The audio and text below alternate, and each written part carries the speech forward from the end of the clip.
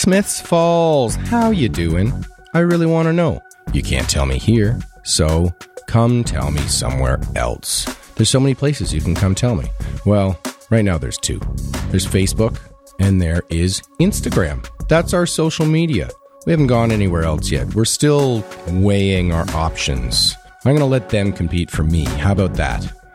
But for now, we're on Facebook and we're on Instagram. You can come to our website to listen to our podcasts, of course. And you can also find us on Google, on Spotify, and on iTunes. Of course, if you're listening to this right now, I feel like you've already picked one of those paths. So bounce out to our social media if you haven't. And if you've gone to one but not the other, then go do both. You're not on Instagram? Don't worry. It's easy to set up an account. Set up an account on Instagram or Facebook if you don't have it, and then follow us. You don't need to follow anybody else, just us. We'll give you the goods, I promise. So, I'm feeling pretty good. The weather's been good.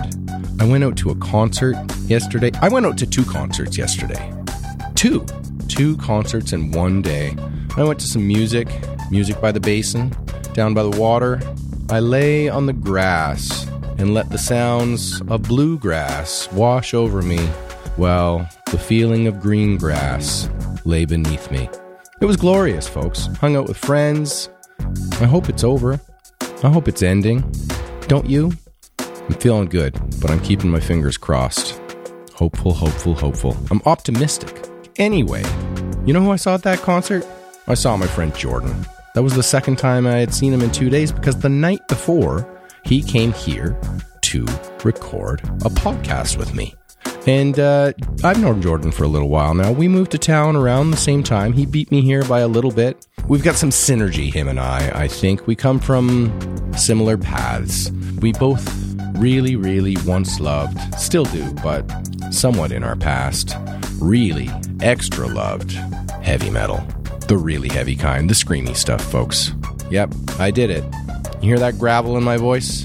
I came by it honestly through tearing up my own vocal cords with heavy metal.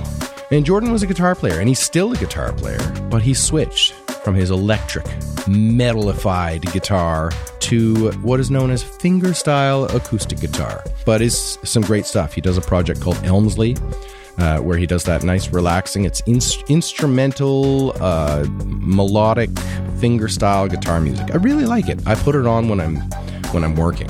It's the kind of thing you can put on and just sort of listen to when you need to get something done. In a relaxing way, I think. Anyway, this podcast isn't just about me talking. This is about me talking with other people. So, my guest this episode is Jordan Hahn. Jordan is a Smiths Falls resident, a Smiths Falls community contributor, a marketing professional, and a musician. And I'm very happy to have him on the show today. But right before we get to our talk with Jordan, I would like to highlight this episode's sponsors. Sponsor number 1, back again, episode 4 to episode 5, Bowie's. Have you been to Bowie's yet? Have you gone down to Bowie's? If you haven't, you should. And if you have, you should go again. I was there last night. I mentioned 2 concerts that I went to. That was the second one. I went and saw this Dallas Alexander show. It was great. Country music. Friday nights, folks. Friday nights at Bowie's is new music night. We're not talking cover bands here. There's a time and a place for everything. But when you are in the mood to see some original music where people go for the show, it's not background music, folks. You go to watch the show. And it's a great time. 2 sets of music, Friday nights, every Friday. We're back. It's back, folks. Live music. Live music is back. And Bowie's is your best place in town to go see that. But they've got a lot more going on than that. A lot more music, in fact. Saturday nights is jazz night with the Beach Whalers. Sunday, they're doing some yoga, bend and brew with Jared. And then Monday and Tuesday, they're closed. Everybody needs some days of rest.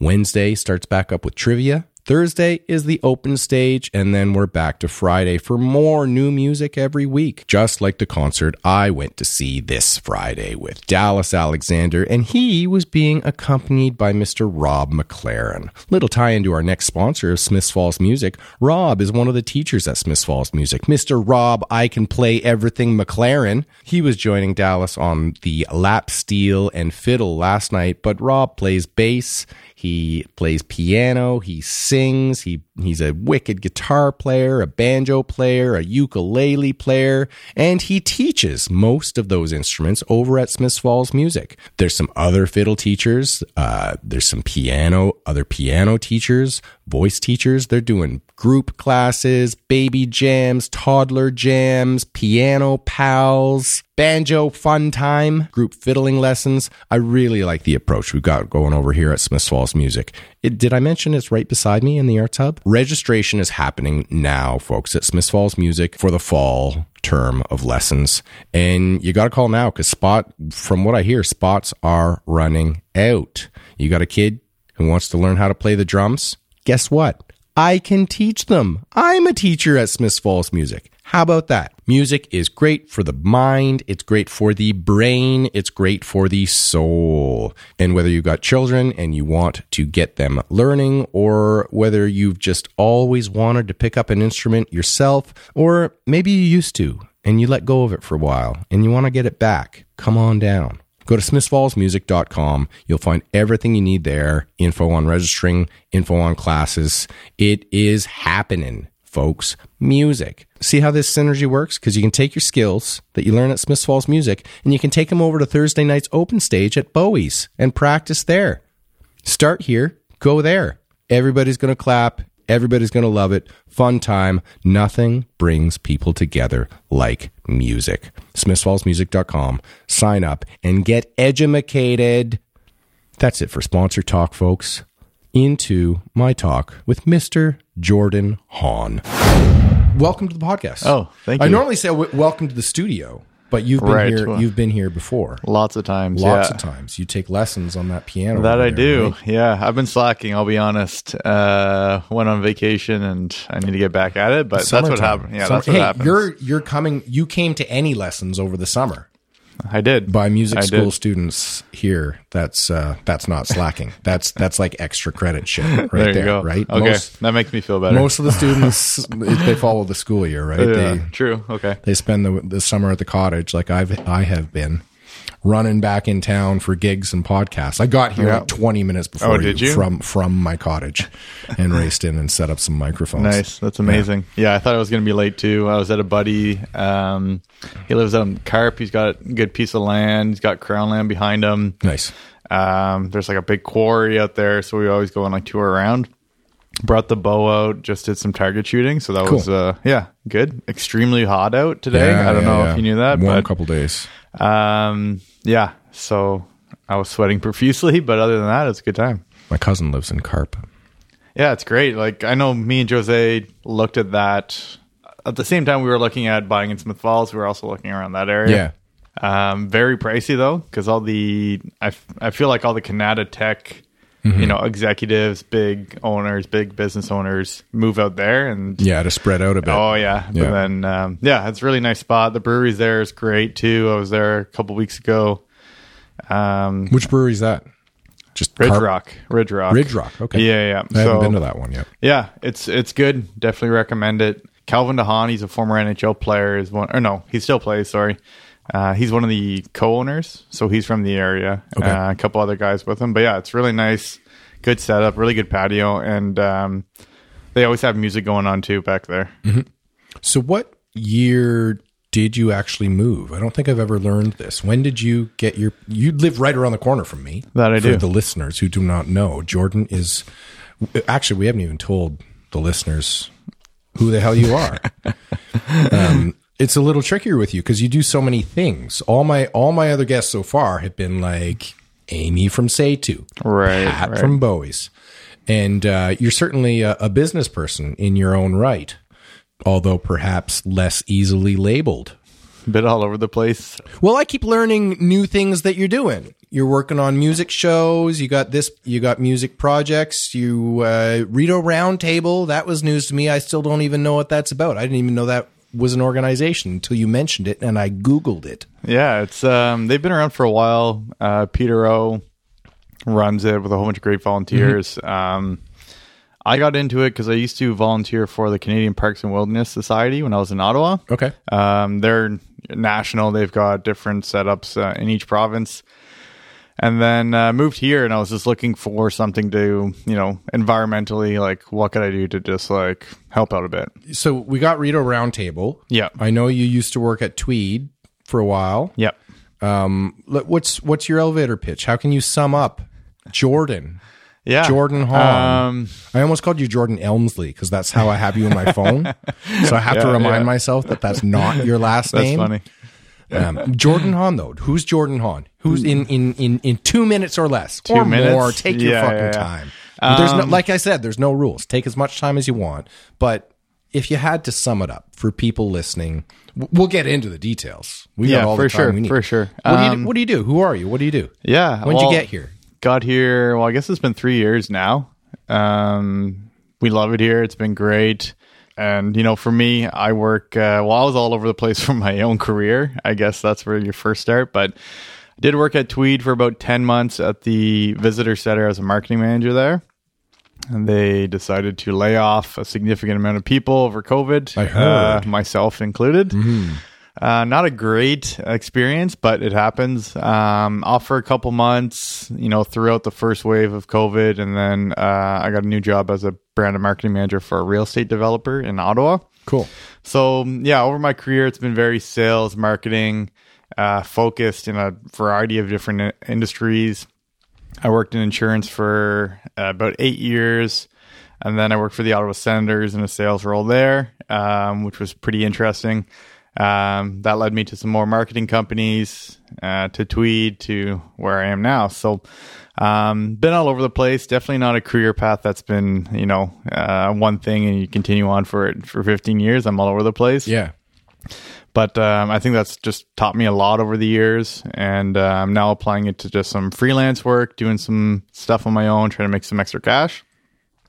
Aside from that, like you said, been in the Arts Hub a ton. I am a musician. And like you had mentioned, I have a project called Elmsley. Just me and my buddy Andrew playing some acoustic and some bass and jamming out. We've been doing that for 2 years. We got some stuff coming out in the fall, which we're excited about. I've been playing guitar since I was 16. I was actually in the metal scene, and that's why I recognized you with Fuck the Facts. Because I played metal for 8 years in the Ottawa metal scene. So that was great, and I had lots of good experience, met lots of great people there. And took a bit of a break off. I still wanted to do something. I know a lot of friends, you may have experienced a similar thing where you've got a good run with a band, and then once that's done, it's just like, see ya. Like I'm not going to play any more music. I'm not going to do anything else. So I didn't want to do that. And that's sort of where Elmsley came. And I just, me and Andrew have known each other for years. He's got a really cool funk rock band out of Ottawa. And so, yeah, we just started jamming. We just go over, have some beers, hang out, whatever. And, it's been good. And other than that, got a dog named Luna, got family nearby. My sisters are in Ottawa. Parents are in Westport. That's sort of what brought us out here originally, going to my parents' place on the weekends. They've got a nice, about 50 acres out just outside of Westport. So awesome. We go out there and hang out, and the only way to get there is coming through Smith Falls. You start to get it. And obviously I'd heard things too about Tweed and how things were developing there, and that really interested me. So I know when we moved here, my goal was to actually work there. Mm-hmm. And so I didn't have a job there yet when we moved here, but I was like, okay, well, I'll work on it. And eventually did. And unfortunately, like I said, it was short-lived, about 10 months before they did that. And it's too bad the visitor center still hasn't opened, as far as I know. It's a really cool spot if anyone hasn't been there already. But you get a tour and see the old chocolate factory. As you go around, you get to see the actual grow rooms, all the plants. Mm-hmm. You've got the chocolate making facility like dead center, so you can actually see the chocolate bars come down the line, just like if it was Hershey, but obviously some added elements in there. But Hummingbird now, right? Yeah, so it's all Hummingbird chocolate out of Elmont, all infused. There's a couple different bars that they have out there. So yeah, it was a great spot to work and worked with some great people. But these things happen. Yeah. So you said 3 years. That it's 2021 now. So like summer 2018. Is that when you got here? Literally, we moved. I want to say Canada Day or the day after. But yeah, beginning of July we moved, and And was that right in to the house you're in now? Or yes. We got that spot. We looked around at a few spots, Carleton Place, Perth, the surrounding area. And then we found this house and went to look at it, and we're like, yeah, this is it. This is what we like. And we made an offer right after it. So yeah, it's been a great spot. It's also hilarious to me, the amount of people I've met that know right away where I live. I think it's just because I'm on the corner there. Pretty easily identifiable spot. Yeah, so I'm right there. And then there's been several people that I've met that have been like, I'll be telling them about the house if we're doing like a renovation or something. And then they'll be like, oh yeah, no, I've been in there. I know exactly where that is. Yeah. So, there's been some, I guess, younger people that lived there before, and there's just all sorts of people that I have met along the way that have actually been in my house. Especially when it's just been up on the market and people have been going through to look at it. Sometimes because they're interested, or sometimes just because they're curious. Oh yeah, that came up last podcast when I was talking to Ted and Marion Outerbridge. And they got the Keyhole house, and everybody they meet has been through their house because it's a pretty iconic house in town. Yeah, I think, and it was up on the market for a little while. I certainly went through it and looked at it. Nice. Never went through your house though. You were already in there by the time we were looking at houses. Oh, really? You beat us here by a few months. Okay. We bought our house in October 2018. So right. Just a few months behind you, and then we moved in first thing January 2019. Oh, nice. A good old winter move. That must have been fun. Oh, my move was a big move. It was a big one because we actually thought we bought a house over on Kensington, on the other side of, not the other side of town, but the other side of the main street at least. We put an offer in. It got accepted. This was like early October. And we raced home to Kitchener where we were living, put our house on the market. It sold in 2 days, no conditions, 3 weeks to close. And we thought we were going to get this new house in Smiths Falls, November 1, pull the Band-Aid off real quick. Yeah. And then 2 days later, we got the building inspection back for the house we thought we bought. Oh. And it was bad. Like you name it, it had it. Galvanized steel plumbing, knob and tube wiring, asbestos here and there. It just turned out to be, we knew it was a place that needed some work. Yeah, for sure. We didn't realize it was like a gut job. And we didn't want to put our kids through that. So we raced to find another house. And we didn't even see our house. I sent my parents because I was back down in Kitchener. Right. Trying to go through the sale. Yeah. And I sent my parents to look at the house I'm in now. And my mom gave it the thumbs up, and she's a little pickier about real estate than I am. So I trusted her, and it was good. Yeah. Nice. So there you go. That's crazy. It was a longer closing date. We couldn't get it. They had renters in there, and they had to give them, the owners had to give them 60 days to vacate. And that meant beginning of January for us. So we were in limbo for a couple months. Right. And lived in a rental house in Kitchener for like a month and a half. Yeah. Then came home for Christmas, lived with my parents for like 3 weeks until our house was ready, and then moved in. And there was like multiple trucks and storage spaces, some down in Kitchener, some up here. It was quite a thing. Sounds stressful. Yeah. Well, our logic was we're not doing this again. Yeah. That's how we got through it. We're not doing this again. This is where we live. Yeah. That's a good way to think of it. Yeah. And I mean, we had had a bit of a habit of like, selling our house in a town once the market heated up in that town and going to another town where a market hadn't heated up. Mm-hmm. And that worked well for us for like 3 cities in a row. And then we really? got to Smiths Falls. We're like, well, there's nowhere else left to go now. Because as much as prices may have gone up in town here, they're pretty much still the lowest around. Oh, unless you want to absolutely. go up to Wawa or maybe Sault Ste. Marie or something. Like, it's Where there's not much. it's the cheapest place around. That it is at least still a town and has amenities and is close to anything. Yeah, exactly. You know, very central. That's what that's what I liked about it too. Like, yeah, it's about 45 to get into Canada. Mm-hmm. But like, it's really not that big a deal. Once we moved out here, I knew I was just like, all right, we're gonna have to drive. Like, we're gonna have to drive to see friends. We're gonna have to drive if we want to go in the city, whatever. And then once you just get there, it's like, okay, that's fine. Other people I know that have moved certain places, and they decide that I'm going to stay within my region, and not drive around too much. So, but then also just people get busy in general. If you're trying to, as an example, I've got lots of friends in Ottawa. I've got friends where I grew up in Iroquois. It's still over an hour away. Still trying to do that is a challenge, but yeah, it's still very central. Still lots of stuff to do, and lots of good people here that we've met. So we're always busy. Yeah, we've definitely met a lot of good people here.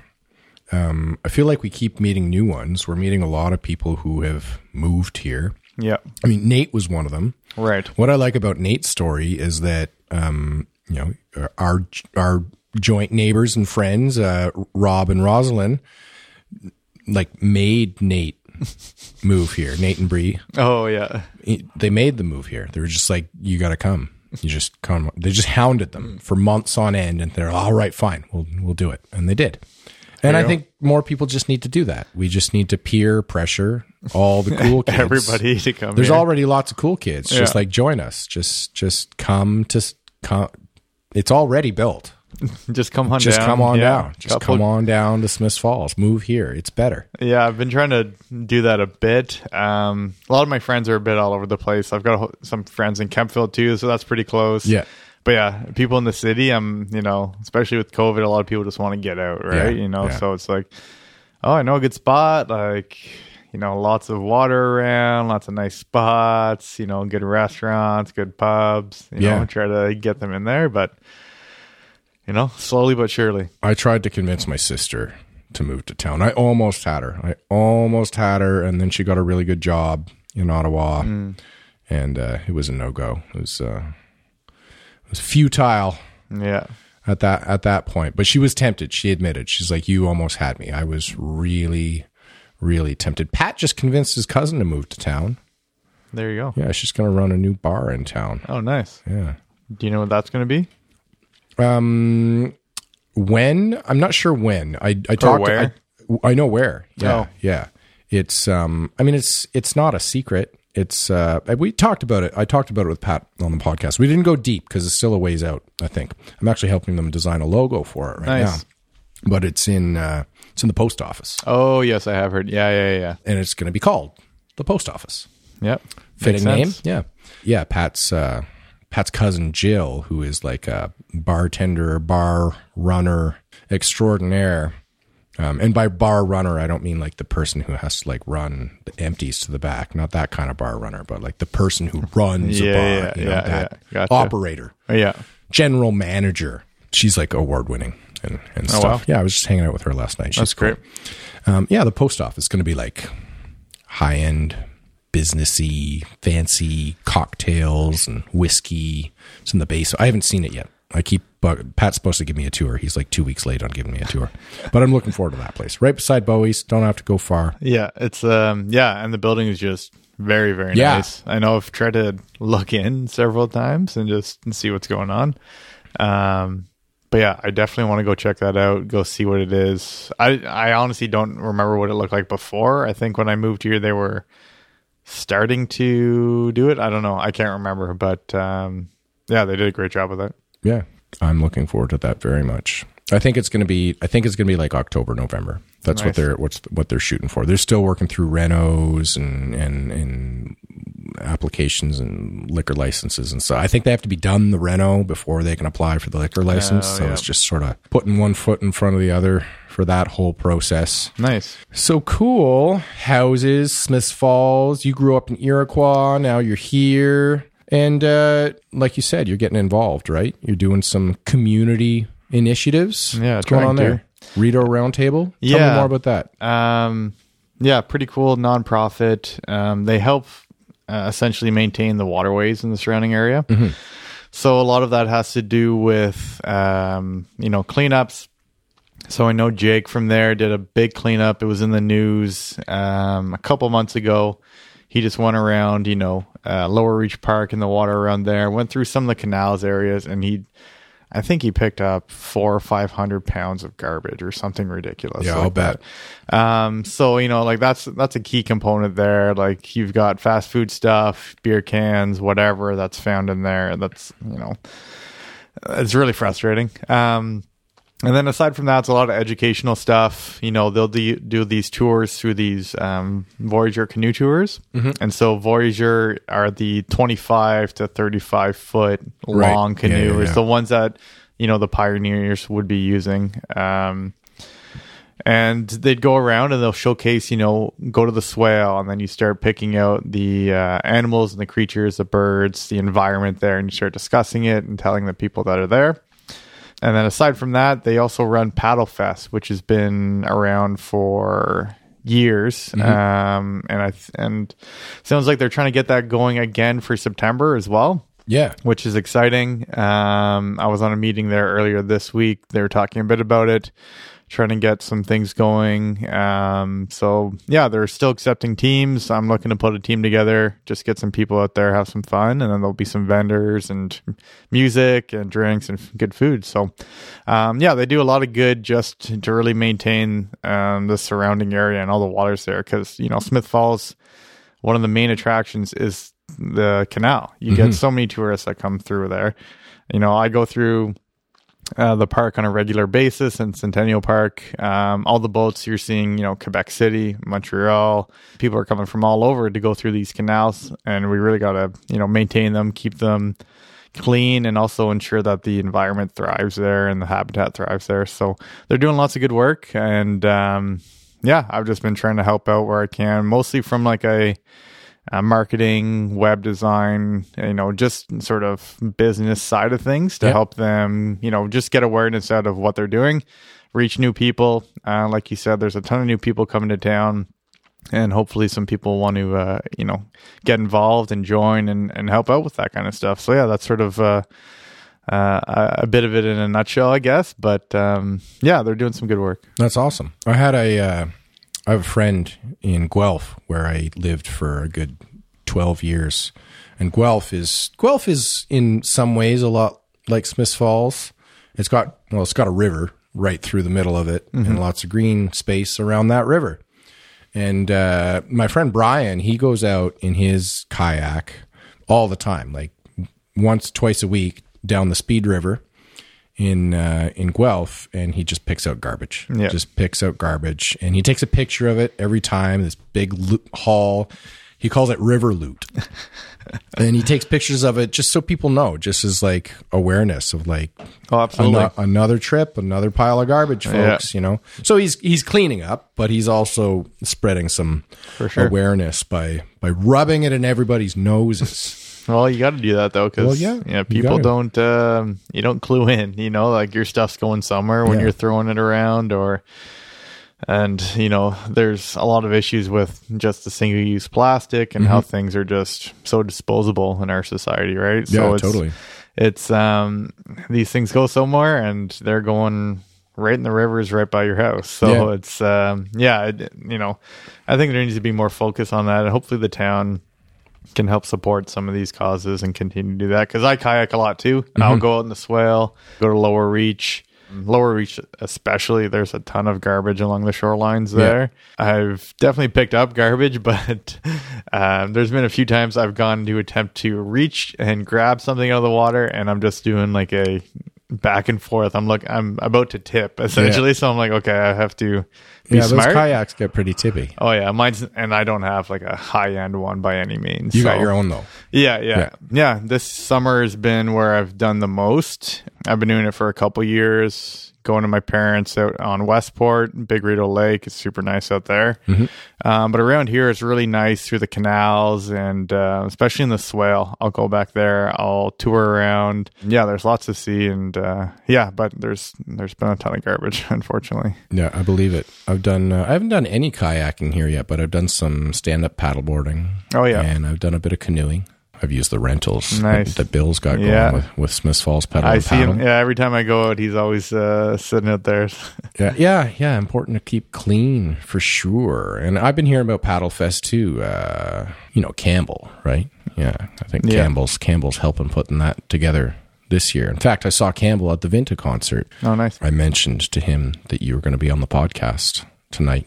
And he said, "Oh, I just had a meeting with Jordan last night." I hadn't put the two together, that Rideau Paddle Fest and Rideau Roundtable were kind of the same. The same ball of cheese. Yeah. I haven't. I think that was the first time I had, I guess, virtually met Campbell. I swear I've seen him play before, but I just haven't really had a discussion with him. But yeah, him and Lee. I apologize, I don't know her last name, but they're looking to coordinate the Paddle Fest, and so I haven't actually. I don't think I've been to one since I've been here. Well, with COVID, there's 2 years gone out of the 3. You've been here, right? So, I'm looking forward to it. I think that's going to happen in September at Lower Reach. Yeah, the 18th, I think, if I'm not mistaken. Yeah, I should know, but I don't. Whichever is the Saturday, which I'm 90% sure is the 18th, September 18th. Yeah. I've been talking to Campbell a little bit about that. I'm going to be offering a little bit of my help as well. Nice, that's sweet. Get some drones out, or? Well, it's going to be photography related, right? Yeah, I won't drop the ball yet because the plans are still being finalized. Okay, but I think that maybe the podcast is going to be involved. Myself and perhaps the podcast is going to be involved to a certain extent. He's I'm going to have him out too. I had actually. Not to make you feel like a second choice, Jordan, but I had actually asked Campbell to come out prior to asking you. That's why you came up in conversation. Gotcha. Full circle. There you go. Full circle. Yeah. Because he was like, "Did you find anybody to do the podcast?" Like, "Yeah, Jordan's going to do it." He's like, "That's great. I just met with Jordan last night." Nice. Yeah. That's how that happened. There you go. Yeah, that's the good thing about small towns, though. There's connections everywhere, right? Yeah, I love it. Yeah. I love it. I go to a backyard concert. I don't know who's going, but I wind up knowing half the people there. Yeah, exactly. And then I run into Campbell and we talk about you, and then you're on the podcast and the people we talk about, I know most of them, and the ones that come up that I don't know, I just sort of just put them on the list, a little mental checklist. Got to meet that person. Yeah, got to meet that person. So you've got. Let's hear some more about your music. Yeah, I mean, you mentioned it. You gave like the quick pitch, but big shift. You used to be a metal guy. Yeah, I was a metal guy too. So I understand the shift because I've made some of my own shifts. I write folky tunes now. I haven't done any recording of my own stuff. I get other people to record the songs I write. Campbell sang a song that I wrote. Oh, the Bowie song? Yeah, it was catchy. Catchy. Yeah, that actually, there's a whole second half to that song. We've got it recorded. We're gonna. Oh, cool. We'll release it to the airwaves once it's all ready. Yeah, that was sweet. Yeah, that version was the 1 minute long like TV show intro cut. Yeah. But your music, Elmsley, it's not metal. It is not. No. Although from my perspective, I can see the metal influence. Yeah, on some of the technical, techier, mathier kind of. For sure. Yeah. I guess that's sort of where it translated. Because I by no means can sing. I am not a singer. I'm a guitar player, and that's what I stick with. Yeah. So yeah, that's where it sort of came out of just like, well, band's done. I was in that band. I started when I was 16. Yeah. With buddies from high school. Lots of changes over the years in terms of who was playing in it, but and that band was. So I've had a few, I guess. but there's name changes and so on. So I started off the band. I was called Sleep Is for the Dead when we were 16 years old. Yeah. Very much that emo, screamo type phase. Yeah. We did that for, I guess, 4 or 5 years. Then I got into college. And then we decided there was a couple member changes there. So it was just me and the drummer that were the original guys. We decided to change the name to Abraxas, which has some meaning in Greek mythology, sort of the battle of, you've got the good and evil side of things. So there's a bit of story there. And then that was for a couple of years. And then, people grow up. It gets tougher and tougher to play and to have people fully committed. Yeah, it just wasn't, we had lots of stuff ready to go, and then it just sort of phased out, which is unfortunate. And then from there, I was like, well, it's not like I'm just going to stop playing music, and that happened to a few people that I've seen, not specifically in my band, but in other bands. And I was like, I don't want to be like that, but at that time, was I going to go out and played, big shows as a heavy metal band? Probably not. So, let's take a look at something else. And so I remember I've always played acoustic. I was a big fan of like Dallas Green, City and Color from Alexis on Fire. I always listened to his stuff. That was one of the ones that I was always consistently from an acoustic standpoint. And then I came across a guy named Andy McKee. I know him. Yeah, and specifically Candy Rat Records, which has, if you're a guitar fan, I highly recommend to just look them up and look at all the artists they have in there. Very talented guys. But I remember listening to one of his songs, and this was quite a few years ago, but it just blew my mind at what he was doing. It was so unique. He had, as one guitar player, he's got a strong rhythm using the percussion on the guitar, more as like a drum, and he's got the bass lines because he's down to different tunings. And then he uses, he's either tapping or slapping on the guitar and just having these layers as a solo guitar player. And I just, I remember the first song, I was like, I couldn't believe that someone could play like that. So I really started to dive into that style after that. And I've been slowly trying to work my way up to, be able to perform something similar.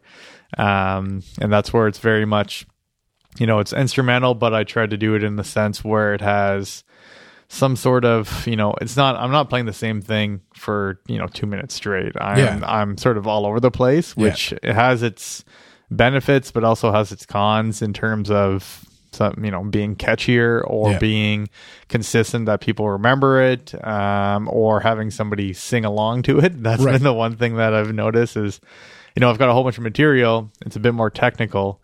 So getting people, I've got lots of friends that can sing well, getting them to do guest vocals on a track, as an example, they sort of have to pick and choose what spots they want to do. Yeah. And then they don't also maybe not put lyrics to it, but just sort of harmonize over top of certain parts. Yeah. So that's, bit about that. But it's, like you said, I took that metal influence and took that to an acoustic guitar. Yeah. Changed the tunings on it and started getting involved with the percussion pieces to try to give it more layers and just more, added volume in there when I do play live. Yeah. Because, if you do go up there alone, singer-songwriter is one thing. You've got the voice, people sort of just think that the guitar is there to accompany it, right?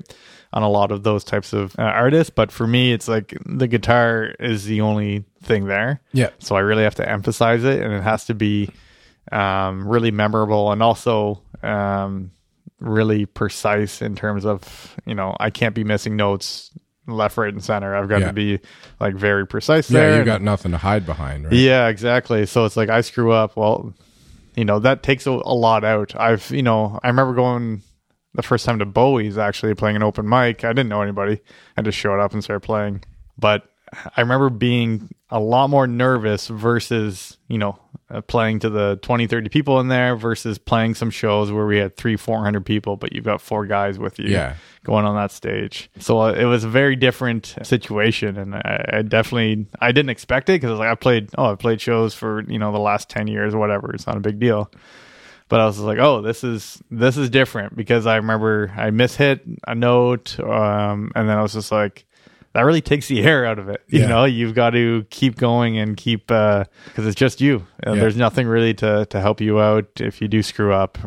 And metal's so loud and it's so chaotic that a lot of times you hit a note, people aren't noticing, you know. Yeah, it's just noise within noise. Yeah, exactly. Or you've got the other guitar and the bass to cover that up. You know, so it's definitely a different experience. That's definitely one of the things that, you know, reminds me of metal in what you're playing, is that it's like you said, you don't do a lot of necessarily you'll repeat parts, but you don't within succession to create some rhythm. Yeah. But you don't come back to those parts again. You know, there's not, your hooks generally come by once. You know, I've written like that, particularly in metal, and there's so many metal bands like that. Yeah. Have you ever heard of Starring Janet Leigh?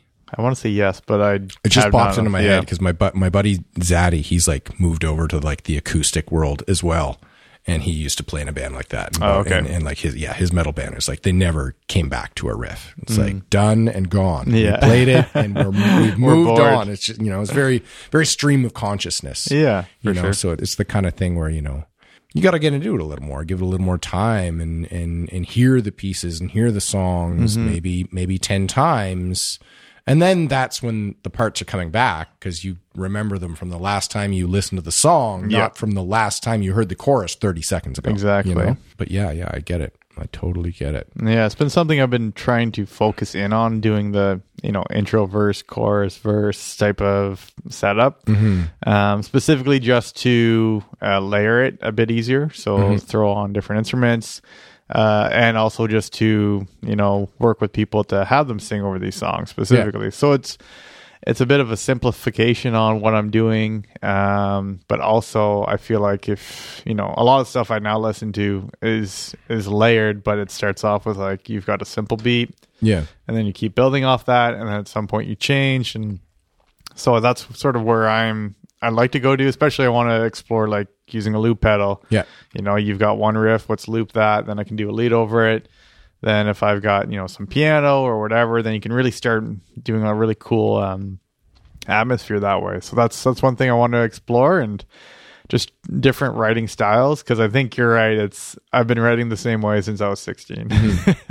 Just different, just slightly different in terms of what kind of gear I'm using, I guess. Yeah. But you ever heard of Gareth Pearson? He's a fingerstyle guitar player. Oh yes, I have. Yeah, I have.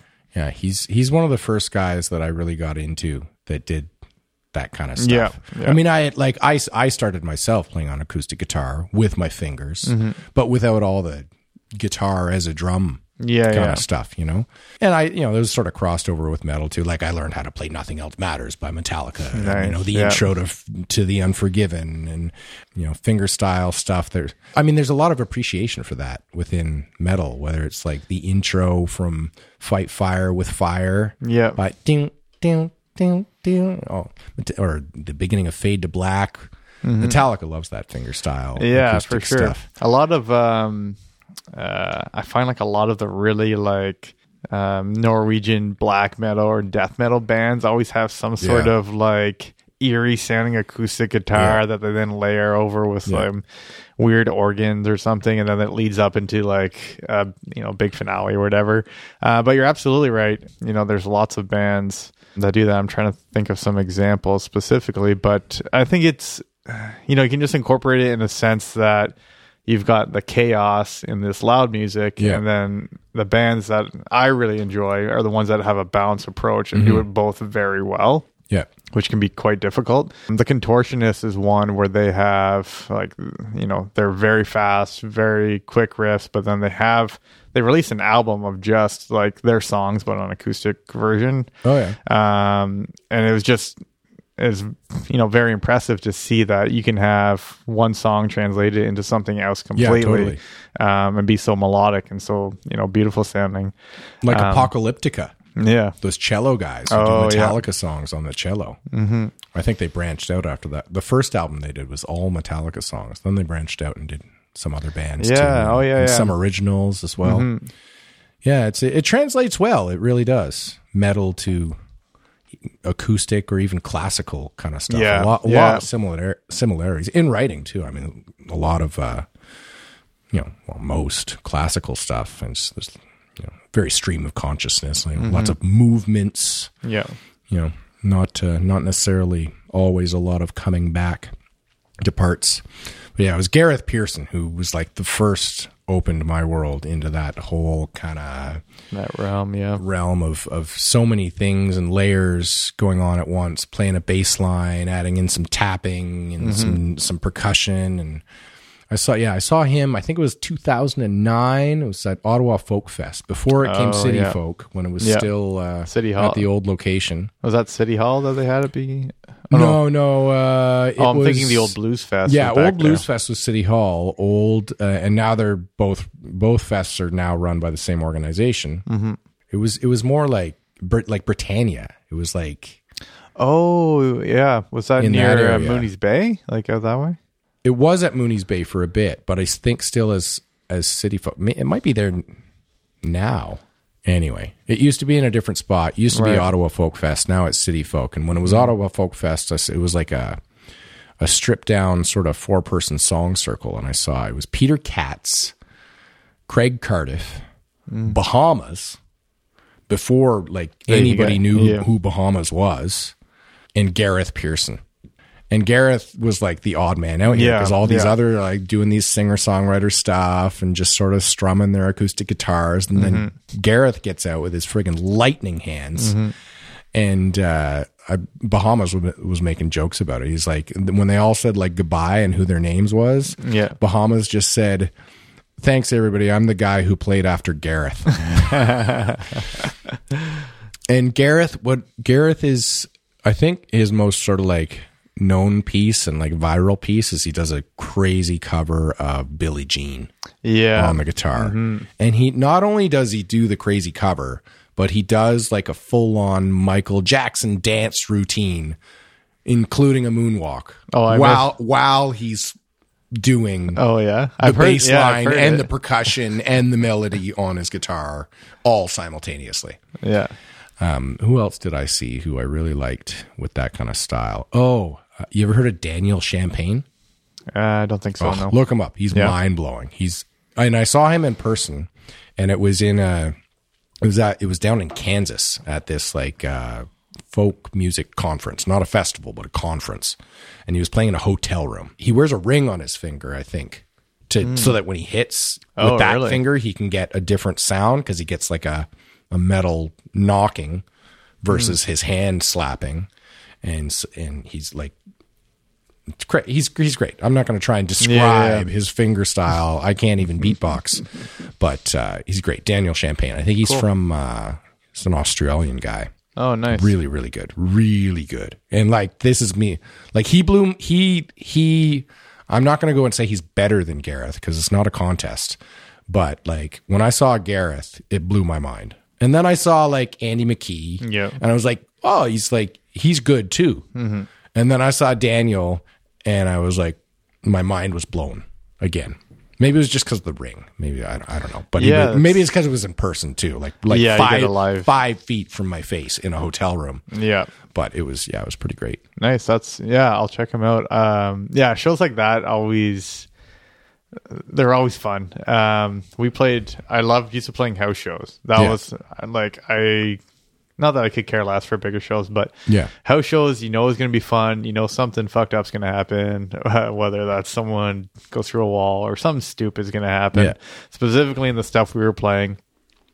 And we went to Kempville one night and we played a show and we were in the guy's living room. And I just remember like they cleared everything out. Everyone was packed in there. And I thought it was going to be like an eviction party, the way they treated that place. And it was like 3 dudes that were like, must have been 19, 20 or whatever. And they just invited us out. We went out there, had a blast and was playing. And I remember like after we played, like everyone went out, had a smoke, had a drink. Our bass player came back with a big screen TV in the back of a trailer, and we're like, where did you even go? Like, what just happened? And apparently he had met some guy met him long enough to talk to him that the guy said, "Hey, I'm selling a TV. Are you interested?" And I guess he goes back to his house and he's like, "Well, yeah, I've got a couple bucks on me and I've got some shirts and shit like from our band merch." And ends up trading this guy whatever he has, brings back a TV, and I'm pretty sure he still has it. And that was like 7 years ago. Nice. I loved house shows. I played my fair share of house shows with Fuck the Facts mainly. Mm-hmm. We did a lot of house shows, basement shows. Yeah. Played a really crazy house show out in PEI once. That was a living room one as well. Just like all furniture. I think they just put the furniture in their backyard. And just like PEI kids get bored, I think. Oh, not much going on. Yeah. They eat a lot of potatoes. At least they told me they did. Yeah. Well, that's why I always liked playing the very small towns. Mm-hmm. For that reason. Nothing else is going on. Yeah. So you're going to get 100 kids that show up, even if, half of them aren't wearing shoes, or like even like metal. It's just like, oh, there's something going on. Like we're gonna come out. That happened to us a lot in Quebec, where it's like we don't even know where we are. Like we're in the like we used to go up to Sherbrooke, Granby, out that way, like northern Quebec, and it was just like northern. I'm trying to think of where else we went. It wasn't like super up north, but like I used to play in a metal band in Rouen. Okay. Rouen, Noranda. I was going to say, where's like Trois-Rivières? Trois-Rivières is not north. Trois-Rivières is like between Montreal and Quebec City. Right. And there's only one real promoter in Trois-Rivières. Yeah, the ones I'm thinking. And his name is Jean-François. Jean-François. Yeah, which is... There's a lot of Jean-François in Quebec and a lot in Trois-Rivières, but only one who's the metal promoter, and he runs the Trois-Rivières Metal Fest. Oh yeah. I spent a month on the road with that guy because I was playing in a band that was opening for Neuraxis. Oh, cool. Yep. And he was filling in on bass for Neuraxis. We called him Beast. His nickname was Beast. I'm not sure how he earned the nickname. And he doesn't speak a word of English. I think he speaks one word of English. I don't know what it is. I've never heard it, but I've heard stories. So Trois-Rivières was a great spot. Yeah. Drummondville was a good place. Yeah. Quebec and Montreal, of course. Yeah. But I played in a band. Even northern. Rouen is like up near Timmins. Oh, okay. Yeah. Like, we didn't. Like couple hours, we definitely didn't go that. Like it's like Rouen. I always say it's not it's Rouyne. English people always say Rouen, but it's actually just Rouen. One syllable, one fell swoop, Rouen. And they love metal up there. We played like an arena. We played an arena, not like full on arena rock. Like we played in like in the middle of a hockey rink with people on the ground in front of us. But there was like hundreds of people there. In this like 10 hours north town, and they had their own like monthly metal print publication in Rouen. Yeah, it was great because one of the guys from Despised Icon, he's from there. Oh, okay. And he was producing this band I was in, and then it was the old singer from Neuraxis. Was a singer in the band, and then a guitar player and bass player from Rouen. Nice. Descend into Nothingness. That's actually the most technical metal band I ever played in. Yeah. Well, yeah, I was going to say the stuff you played with Fuck the Facts. Like I've seen, and I'm trying to remember how, if it was so long ago, I don't know if you were playing with them when I saw. Mm-hmm. You had said, how long did you play? I was in the band for about 4 years. Okay. From like I was the first drummer. Yep. And I played with them until about halfway through 2004. 2004. Okay. So do you know where Targ is? Yeah. House of Targ. Yeah, what was it before? What was that venue? Before Targ it was called the Bayou.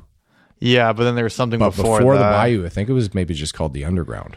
Yeah, I can't remember. I went to quite a few metal shows there though back in the day, and I feel like that was my first time I saw Fuck the Facts, because I wasn't even living in Ottawa. Like, I'm driving out from Iroquois for the night with my buddies to go out to a show type thing. I played there a lot with Fuck the Facts. That's for sure. Okay, so maybe I have seen you. I think it was the Underground. Yeah, I think it was the Underground. It's hard to. There's so many venues that have been called the Underground because they're in a basement. Yeah, it's not a very original name. But yeah, I used to play there all the time. And then that when it was the Bayou in April of 2008, I was there. That was the first time I ever saw my wife Amber play. Oh, really? Yeah. And now it's House of Targ, where they have pinball machines and, from what I hear, really, really good pierogies. Yeah. I have had those at least once. Yeah, it's a fun spot. They still have some good shows there though too. I've been to a few. Yeah. I haven't been to House of Targ yet. I know all about it, but I haven't been there yet. I used to play bumpers a lot. Used to played Mavericks. Yeah. Played Sandy Hill Community Center. Oh, really? Yeah. I know where that is. I didn't know they had shows on. Oh, yeah. They used to have, there was like a yearly Halloween show that we would play there. Halloween Hardcore Fest. Oh, yeah. I've heard of that. Yeah, I played all around Ottawa. Played with Fuck the Facts, and then played Mavericks when I toured through playing for Exhumed. And then I had a punk hardcore band I played in from Ottawa too, called Experiment and Terror. Oh, cool. And I played with them. I stayed with that band for a little longer. We weren't as serious. I kind of, like, in 2004, I moved down to Guelph, so I just kind of had to quit Fuck the Facts. I wasn't available to them anymore. Yeah. But I stayed in Experiment and Terror because we only ever played like 2 shows a year anyway. I think the last show I ever played with them was in like 05 or 06. It didn't last that much longer. And it was much more just like, it was like sort of like Raised Fist meets His Hero Is Gone kind of stuff. Just kind of nice. D-beat, kind of angry punk with a real sort of political kind of social lyrically, justice edge lyrically. But that was a lot of fun. That was probably the funnest band I ever played in, because all I had to do was play really fast punk beats all the time. I threw in some blast beats just for good measure. Yeah, just for fun. I couldn't go. I couldn't be hyper blasting all the time like I was in Fuck the Facts. Yeah, I was actually. I was listening to a band called Textbook Tragedy on the way back from my buddy's place. Yeah, I know those BC. guys. Yeah. Their drummer Nick is awesome. Yeah, that's where I was going. I was just like this guy must be fucking tired, because it's just their album Intimidator, like front to back, it's just like just chaotic. But that's what I was thinking. I was going to ask you. I was like, I've never played drums in my life. I've attempted to maybe twice, done a poor job, and then never went back. Yeah. But I remember playing with our drummer Liam, and like he would just be soaked at the end of our sets. So like we played some fast stuff, and he was quite a good drummer, quite technical. But were you not tired? Were you not dead tired? I would get. Well, I mean, I would definitely get tired. I would get out of breath. I'd always push through the song. Sometimes my arms were burning. Because I pushed myself hard, but I also, like, when I would hit the stage, the adrenaline would start and my meter would be affected. Not in how much I wavered, but in how fast I thought I was playing. Right. In that I thought I was playing the songs how fast they were supposed to be. When in actuality, I was playing them probably usually about 20 to 30% faster. Yeah, live. but you always play. Yeah, you always, in general, people always play faster live. People tend to. People tend to. But I've looked back at videos and realized that, like, I was playing at times faster than I knew I had the physical ability to. Like, I couldn't do it at practice. Like, I'd be there with a metronome trying to pull off the 280 beats per minute, and I couldn't do it. And then I'm sitting there at the show and thinking back to the show, like, this is a 210 beat per minute song. Yeah. That's what I'm doing. That's what I'm playing. And then I look at the video and I actually clock it with a metronome and I'm playing up at like 250 beats per minute. So like, where was I at the, like in the songs that were supposed to be 250? I must have been, I don't even know where I was playing those songs. But I was always a struggle. I mean, drumming in metal it's like a sport. It's athletic. I've just set up my drums again for the first time in actually years. I hate to say it, but years. And I'm actually pleasantly surprised, despite being a little older and despite having not played in a long time, I can still do all the stuff. There you go. I can still do all the stuff I used to be able to do. I can't do it all for quite as long. Right. My endurance has gone down. Yeah. And so, yes, I get tired. Yeah. But yeah, it was always trouble. Like, I remember when I first started playing in the first couple years, I made like a lot of headway because I just played so much and I practiced so much and I researched techniques so much. And I literally trained. Like I had a spreadsheet where I would be like crossing off like times and goals and speeds and amounts, like a workout routine. Right. Yeah. And then finding out where I was plateauing and trying to mix it up to break through the plateau and stuff. It was a training regimen. Yeah. That's a good way to do it.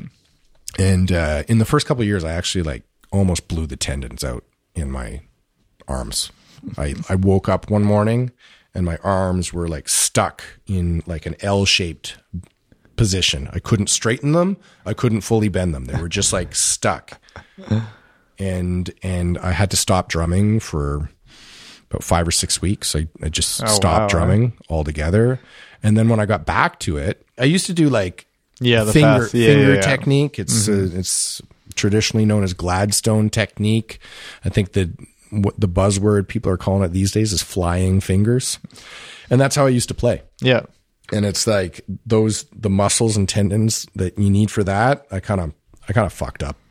And to this day, they're still not the same. I had to totally overhaul my technique and learn how to play using wrists instead of fingers. Oh, right. Which is harder to hit the same speeds with wrists. But it's in a lot of ways better.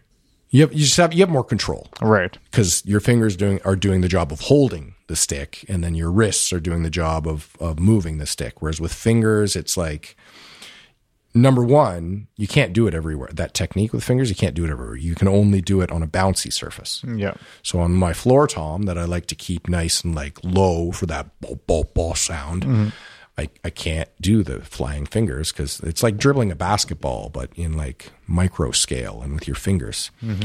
And you can't do it. You can't do it on like side sticking hi-hats, but with wrists, you can power through and motor through anything. And it's actually been shown, like the 2 last world record holders for drum speed, it is measured and it is quantified, and they keep records of who does this shit the fastest. And the 2 last guys to do it, they use wrists only. They don't use finger technique. They power it out with their wrists. So that's sort of the path that I started after blowing out my finger tendons. Yeah. And I'm still kind of on that journey today. I still use wrist technique instead of fingers. Yeah, I was going to say, isn't that the more traditional approach versus the other one? Yeah, it totally is. Yeah. Where everybody's going these days is push-pull technique. There are some kids on YouTube that will blow your freaking mind with the blast beats that they're doing these days. They have brought it to a new level. Not necessarily that much faster than what people could do before, but because of the new techniques they're using, they don't get as tired. Right, I see. And they can like there's a video. There's this kid from, I don't know what country he's from, some European country. I think he's German, maybe Swedish, but he blasts at 260 beats per minute for 10 minutes straight. 10 minutes straight, no stopping. Yeah. Just as an endurance exercise. Sitting and like he can hold like 300 beats per minute for like 5 minutes straight. It's ridiculous. Yeah, that's nuts. I don't love it as much because you get a bit of a sort of swing to it. It's like it's accented because they're doing this like open, close sort of Buddy Rich technique of manipulating the stick trajectory and bounce.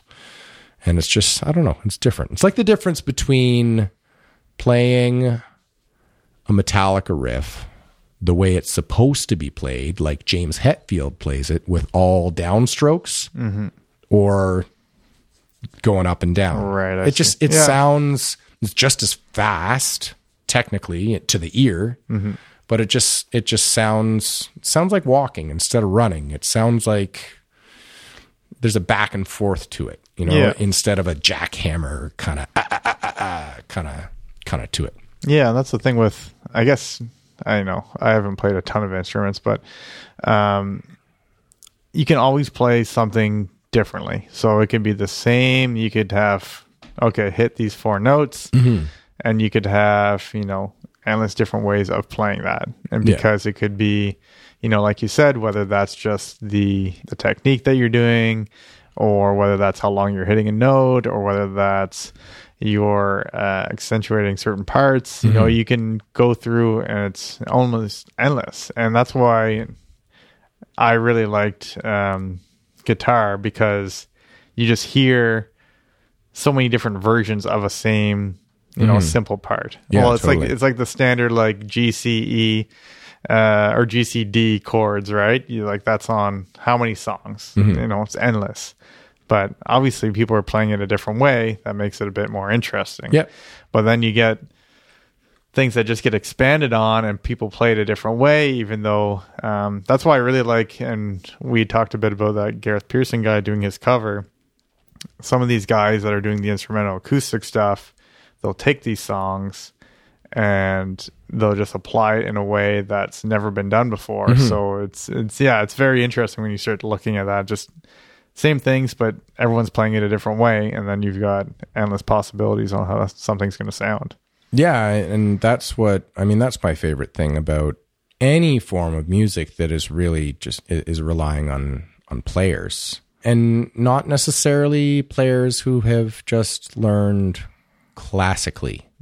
Because classical playing, and from guitar to drums to singing, it's so rooted on the notion of like, this is the one perfect way to do it. Right. We've already decided. Yeah. There's no other proper way. Any other way is not good. So don't do it that way. Do it this way. There is a mold of perfection that you are striving towards. And I don't know. I'm not a big fan of that. I mean, it has its place, and there are reasons for it, I guess. I don't know. It's not my bag. I like the quirks. Yeah. I like the quirks people have with their own musicality, particularly within certainly within metal. I always liked the unique styles people had, especially with guitar players. Oh yeah. Drummers too, bass players less so.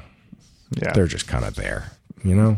Unless you're Steve DiGiorgio. Yeah, unless you're in Death with this fretless bass. He was my favorite. He was my favorite bass player in metal. Yeah. I always like the bass players in like progressive or like mathcore type of stuff, though, because they would always just have really good underlying groove, but then the guitars would also let them at certain points just like be the lead too. You just have some sweet parts there. So yeah, there were some bands that did it very well, but in terms of like the really heavy stuff, there it's very few and far between. I'm getting back into heavier stuff again now that I've set up my drums and stuff. Yeah. Oh yeah, I still listen mostly from things from 2007. I feel like I still like I don't listen to a ton of new stuff, but recently, because of COVID, I feel like there's been a lot of bands that have actually put out new stuff that haven't in a very long time. So that's been pretty cool to see. I like hearing, I'm like you, like I generally listen, like when I go back and listen to more metal, I'm usually listening to the stuff I used to listen to because I love it. And then, a lot of the stuff, just kind of getting older syndrome, right? You like what you liked, and you still like it. Don't like change. And the new stuff. Oh, those kids! They don't know. They don't know what the real shit is. But I don't know, man. There's some truth to it. Like I grew up on a scene where it's like you had to be able to do it for real. Yeah. And I mean, studio tricks were still a thing back then, but they were frowned upon. Oh, for sure. They were studio tricks were heavily frowned upon when I was coming up. Like, it was like people like used to write in their liner notes, like these drum takes were recorded in one take, no punch-ins, you know, and that was like a trophy people would wear, you know, and in sound replacing, like that metal record I did from that band in Northern Quebec, I got really mad, upset, disappointed, I'll say, because they sound replaced all my drums. It's like, no, don't sound. I always accepted it for the kick drum.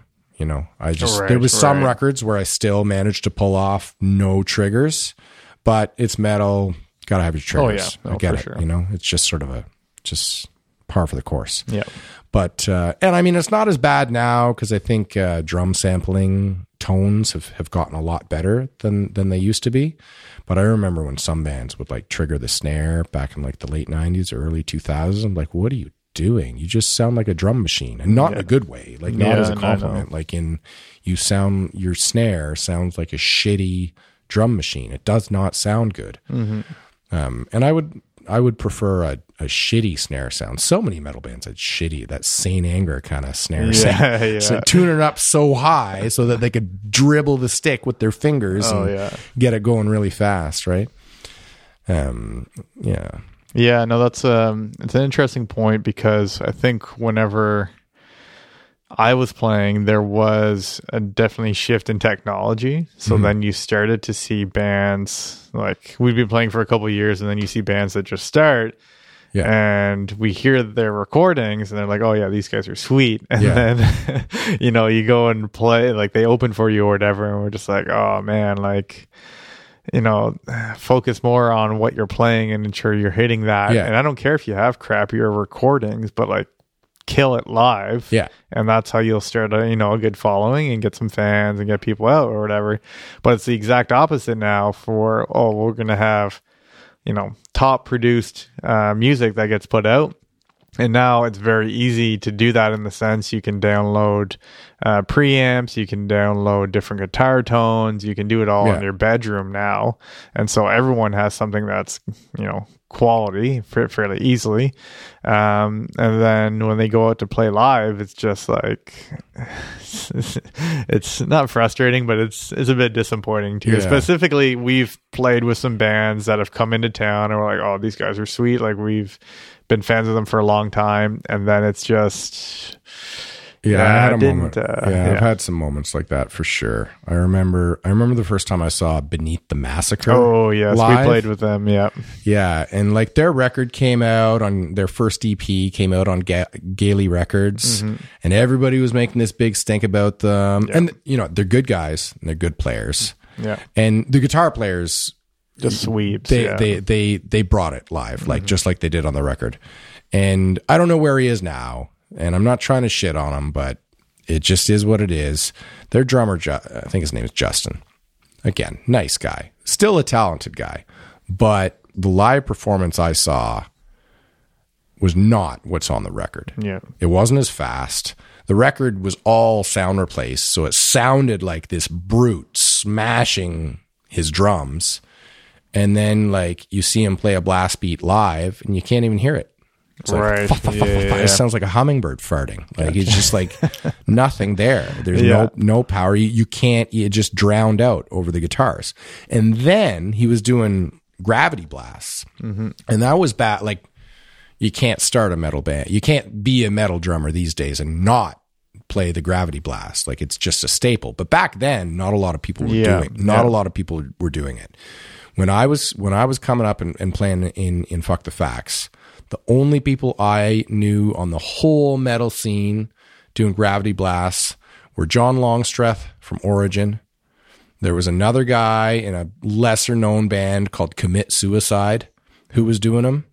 And Beneath the Massacre was then another band who came out and like, oh, he's doing the gravity blast, one-handed drum rolls. And he wasn't even really doing them live at all. Oh, really? He was faking them. He had a trigger. He would put a trigger on his snare, and he would just teeter-totter his stick back and forth. So if you heard it in real life, it was like snare sound, inaudible rim clack, snare sound, inaudible rim clack, creating the right, I see. of the drum roll. But then through the PA, it sounded like he was doing this monstrous one-handed drum roll when really he didn't even actually know how to do it at all. At least that's what I saw and heard. If I'm wrong, man, Justin, and you're for some reason listening to my Smiths Falls based podcast 76 minutes in, hey, call me up, tell me I'm wrong. But that's what I saw. Yeah. That's what I saw. That's what I am pretty sure I witnessed. And I was not impressed. I spent a lot of time working how to make my one-handed drum rolls louder than everybody else's. And I would, sure. I saw that. I was like, what is even happening here? Why, like, what? People used to come out because they wanted to see these good music, yes, but like we said, metal is like athletics sometimes too. Oh, for sure. It's also about like who can push into the furthest. And I remember specifically with Beneath the Massacre, like the guitar player was just insanely fast. Yeah. And like he did some really sweet sweeps and stuff, and they were super heavy. But like that's all I remember from him. It wasn't like the stuff that they pulled off was very, and from a songwriting perspective, like very creative or very stood out to me. Like those are the two things I remember. You know? So, and I mean, big deal. Like Yngwie Malmsteen could sweep him under the table. Mm-hmm. You know, he's not doing it in a death metal way, but if he wanted to, at 60 years of age, he could right now, you know, with his scalloped frets and shit, you know, wheedle. And at the end of the day, if you sweep fast enough, you know what you get? A chord. Yeah. That's what you get. I can sweep really fast. I just play a bar chord. That's exactly. Play a bar chord. It's actually the fastest sweep you've ever heard. Nice. It's so fast it doesn't even sound like a sweep anymore. Yeah. It just sounds like a bar chord. But yeah, no, I remember kids that, well, even like I was still interested. I was like, all right, well, I want to see how fast this guy plays. Like I want to see it, you know, and there's always a band, like each time we'd play, there's always something like that. It's like, oh, this guy's really fast. Or like there's a specific member that stood out in a lot of these bands, right? Yeah. And it was sort of like, oh, the drummers would come see, you know, so-and-so, and the guitar players would want to come in this specific guy. So there's always something, even on the local level, the guys just get renowned in the area or whatever. So, that's always interesting to, you know, think about it that way. I wonder, there's not much local metal here, I don't think. I haven't seen too much. I've seen a little bit. I've heard of like two bands. One is this buddy of mine, Dan, is like, they're just working on like a hard rock kind of metal project. They don't have a singer yet. And then there's a band in Eden who does, you know, still, you know, not the kind of death metal we're talking about here, but like, you know, hard rock meets metal kind of stuff. I have to imagine it would do pretty well here though. Yeah. Like as an example, like in Iroquois, we had at least four, maybe five metal bands in our high school of 300 kids. Mm-hmm. And so like we would just regularly just put on a show on a Friday night, and just all of us would play and get a couple hundred kids out because there's nothing else to do. And it was just, it was a blast. But that's how we started off playing. It was just like, oh, we've got nowhere else to play, so let's just put on our own shows, you know, once a month or whatever. I never played Iroquois. I think the closest we ever got to Iroquois was, we played Cornwall. Oh, yeah. Did you go to Murphy's Inn? I'm probably, hotel? I don't remember. The place I'm remembering had the bar in it was like central in the room. And then there was a stage with like the front windows were behind the stage. And I think it was facing southbound. I played there with the Nads. Oh, yeah. You remember that guy? Yeah. Yes. Yeah. Yes, I do. That's hilarious. He used to put on a whole bunch of shows there, specifically at this Murphy's Inn location, which was one of the sketchiest motels like possible. And that's saying a lot for Cornwall. Oh, yeah. To say that one place like makes other places seem less sketchy in Cornwall. Yeah, it was it was bad because you would have the people living in the motel would come over to the show while all these kids are there. Somehow there was zero parents there ever. Yeah. And like this guy, like the Nads or whatever, was putting the show on, and there'd be like 7 bands. But like I remember playing there and then just seeing people from the motel coming and just like in another dimension, like they're just, you know, so drunk or on whatever, come in and just start dancing in front of everyone. And it was just like, it was sad, but it was also just, as kids, we're just like dying laughing. Yeah. Like it was just hysterical. Yeah, I never really got that guy's whole shtick. It wasn't for me. I half understood what he was going for, I think, but it was definitely not the right thing for our show. But he opened for us. He wasn't the one putting on, and in this case, he wasn't the one putting on the show. Oh, really? He was just there as the opener. And then the people who came out were there to see some metal, and they were Cornwall people, and they were not nice to him. Oh, yeah. At all. They were really not nice to him. And he acted like he enjoyed the negative attention. And I don't know whether he genuinely enjoyed the negative attention or if it was just another part of his shtick.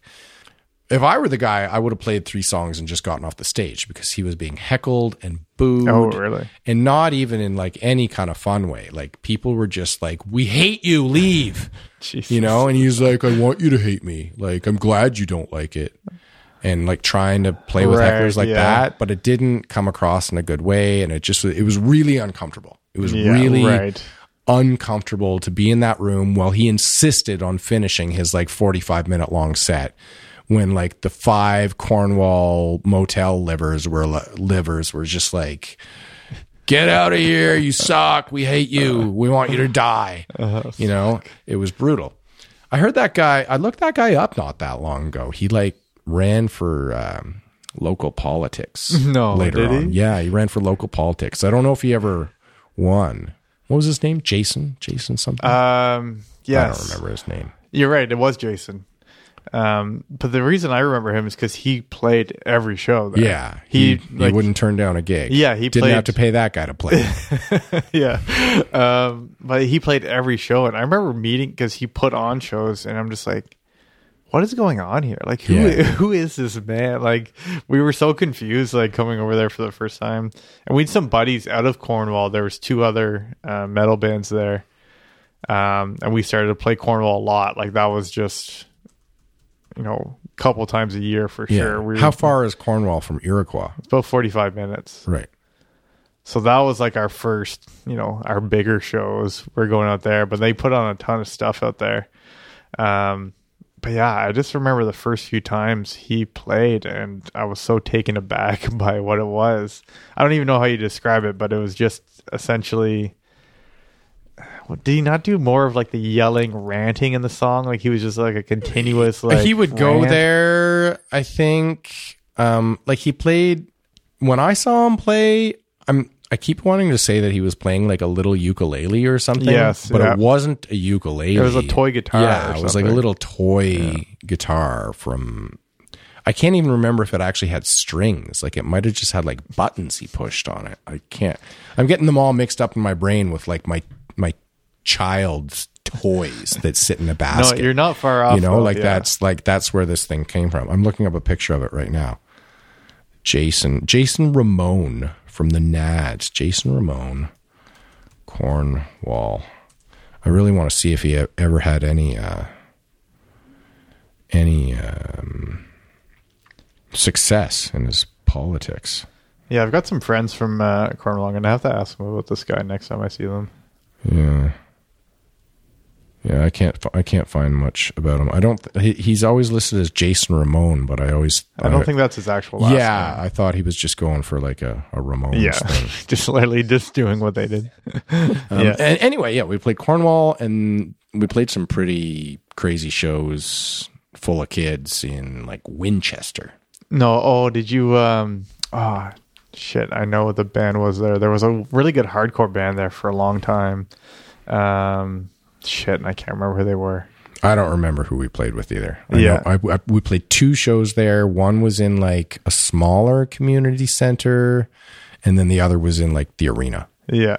And the arena show was awesome. There was like 100 kids there. It was awesome. It was a kick-ass show. Yeah. But yeah, that was the same thing with Iroquois at the time, though. But it was like all these small towns would put on these community center shows, and a ton of kids would come out. Mm-hmm.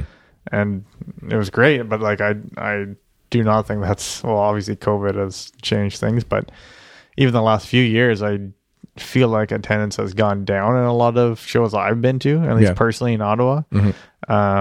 But I don't know. That could just be me saying that. I'm not sure. I'm really out of touch with the Ottawa music scene. I have like some friends on like the singer-songwriter scene these days in Ottawa. Most of my musical connections tend to be in the singer-songwriter scene these days, from folk to country kind of area. But I miss Ottawa. I was expecting to spend a lot more time in Ottawa moving here, and then I spent a year kind of more getting settled in town here, and then COVID hit. I work in Ottawa sometimes, and I visit my parents in Ottawa, but I don't do a whole lot else in Ottawa. I don't think I've done an Ottawa outing in a while since I moved back. I moved back. No. Yeah, I went out last weekend just on like Preston Street, just like Little Italy, just going to different patios and stuff. But I've got a good friend that lives off Preston Street, so it's pretty easy for me to go there, stay the night, have a good time out and have some drinks. But I work in Ottawa, so I'm there every week. But I'm not sticking around most of the time. I'm excited to go to see some football though. I'm gonna go to a couple of Red Blacks games. I'm not a huge football fan, but I just like going to there. The atmosphere is great.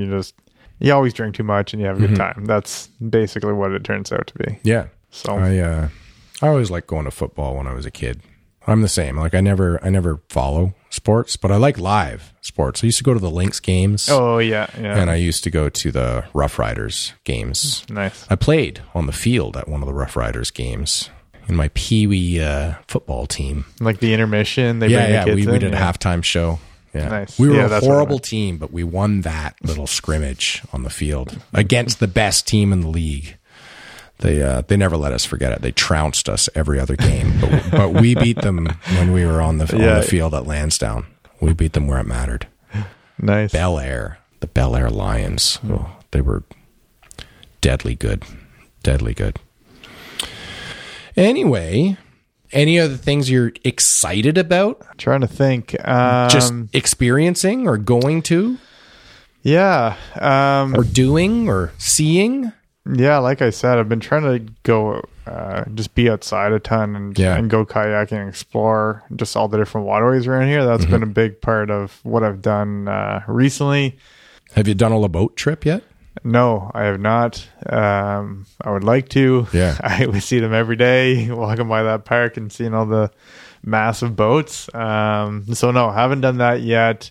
I know that's something to do for sure. I want to do sort of the Perth to Smith Falls trek, which is a couple hours, but I would like to trek? Like the kayak trek, actually take the canal system through there. Yeah. So I'd like to do that. I think that'd be pretty cool. Then you can do the same thing going to Marrickville too as well.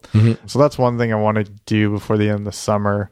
Other than that, we've been, me and you have been working on some videos, which has been awesome. Oh yeah, we should plug that right now. Yeah. Go see the videos. Just go to YouTube and search Elmsley. Search Elmsley the River. Yes. Yeah. Elmsley the River. It's on YouTube. That's where you can check out some of Jordan's music and a sweet view. So many sweet views. Smith Falls. We got some nice shots. Yeah, nice shots. I helped Jordan with the video. Yeah. Yeah, the drone worked well. Lots of drone shots, some good shots of the What is the name of that island? What do you call it? Turtle Island. Okay, so I hear some people calling it Turtle Island and other people calling it Duck Island. Trying to get the bottom what the official name is. I feel like Duck Island is just because there's always ducks on it. But isn't Turtle Island like the indigenous name for like North America or for Canada or something? Yeah, it does have a bigger meaning. You're right. Yeah. Because funny enough, across from Cornwall's Akwesasne, the reserve, and we used to play hockey there.